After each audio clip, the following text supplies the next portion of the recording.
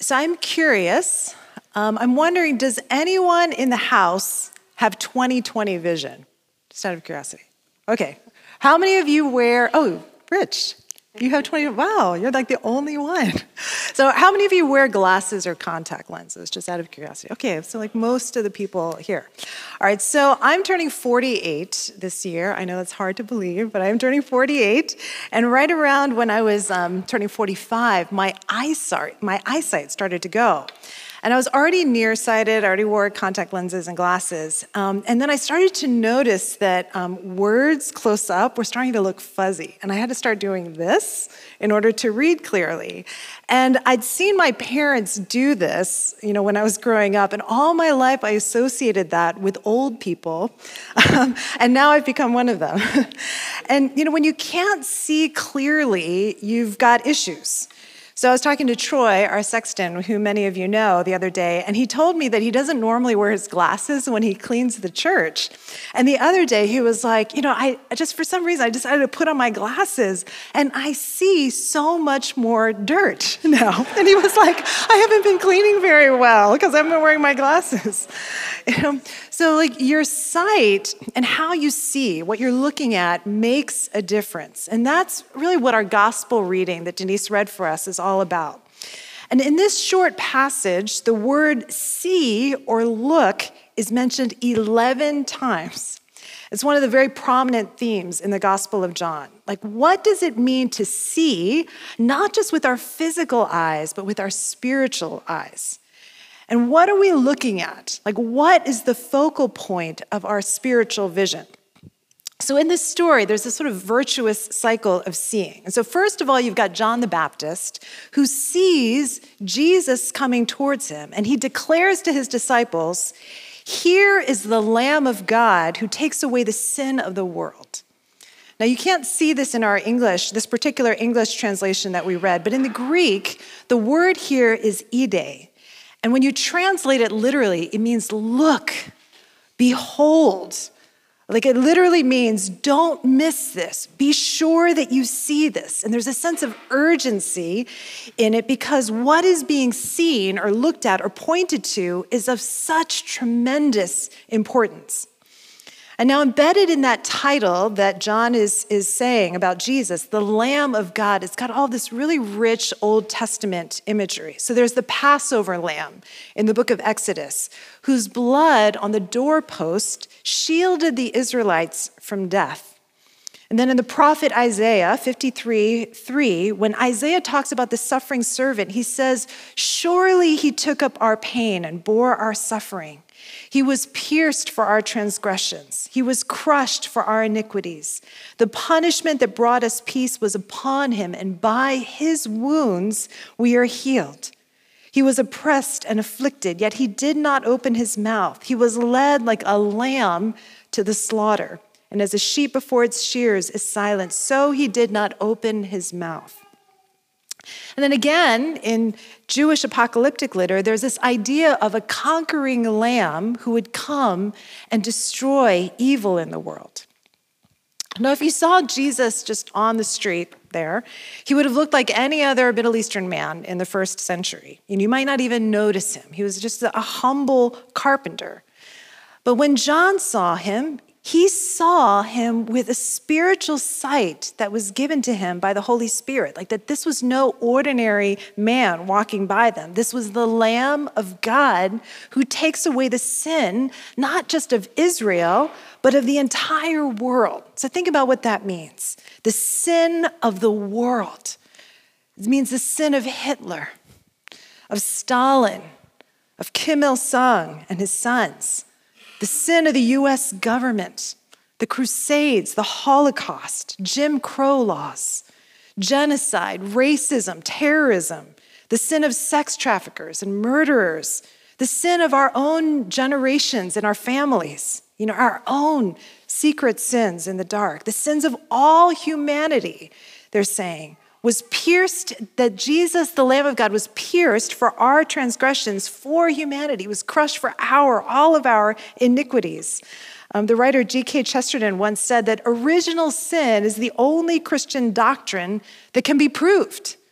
Because you just look at the past however many thousands of years of human history, and you see the effects of sin and evil on our world.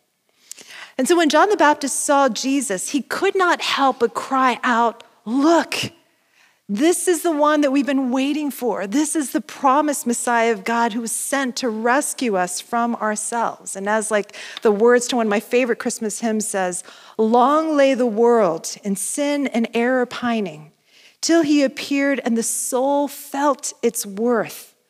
A thrill of hope, the weary world rejoices, for yonder breaks a new and glorious morn." And that new and glorious morn, John the Baptist is saying, is because of Jesus. And so John sees that about the Lamb of God. And here's what's also true in this passage, is that it's not ultimately, even though, about us seeing Jesus. It's also about Jesus seeing us. So later in the passage, Andrew brings his brother Simon to Jesus, and it says here that Jesus looked at him and said, "You are Simon, son of John. You are to be called Cephas," which is translated Peter. Now remember that Peter was an unschooled fisherman. So later in the book of Acts, it says that that's what he was. He was just an unschooled fisherman. And so people looked at him. They didn't think that much of him. He wasn't that impressive in the eyes of the world. But Jesus saw this ordinary unschooled fisherman, and he knew him in that moment. The good, the bad, and the ugly. He saw all of it. And you might remember that right before Jesus goes to the cross, he says to Peter, "Peter, you're going to deny me. You're going to deny me." And Peter swears, "No, I won't deny you."